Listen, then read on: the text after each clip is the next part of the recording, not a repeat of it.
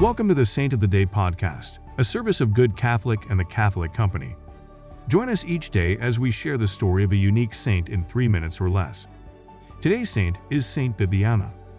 Saint Bibiana was born in Rome, the daughter of Christian parents who were martyred in the persecutions of Roman Emperor Julian the Apostate. Her father was severely beaten and sent to live in exile as a slave, but died from his wounds. Her mother was beheaded shortly after. Saint Bibiana and her sister Demetria were stripped of their possessions and imprisoned in their family home in utter poverty and hunger.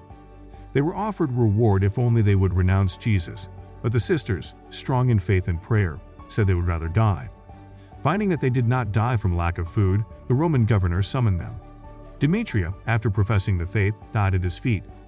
Saint Bibiana was given to the guardianship of a pagan woman who tried to force her into prostitution.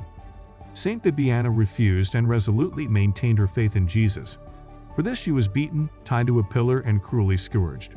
She eventually died from her tortures, and her body was discarded to be eaten by wild dogs. The animals, however, would not touch her. Her body was recovered by a priest and buried, with a chapel built over the tomb for her veneration. Saint Bibiana's feast day is December 2nd. I invite you to say a prayer for courage, that you may always be willing to do whatever God asks of you. Saint Bibiana, pray for us. Thank you for tuning in. This is a Good Catholic podcast. If you like what you heard, check us out at goodcatholic.com and make sure to subscribe to our YouTube channel.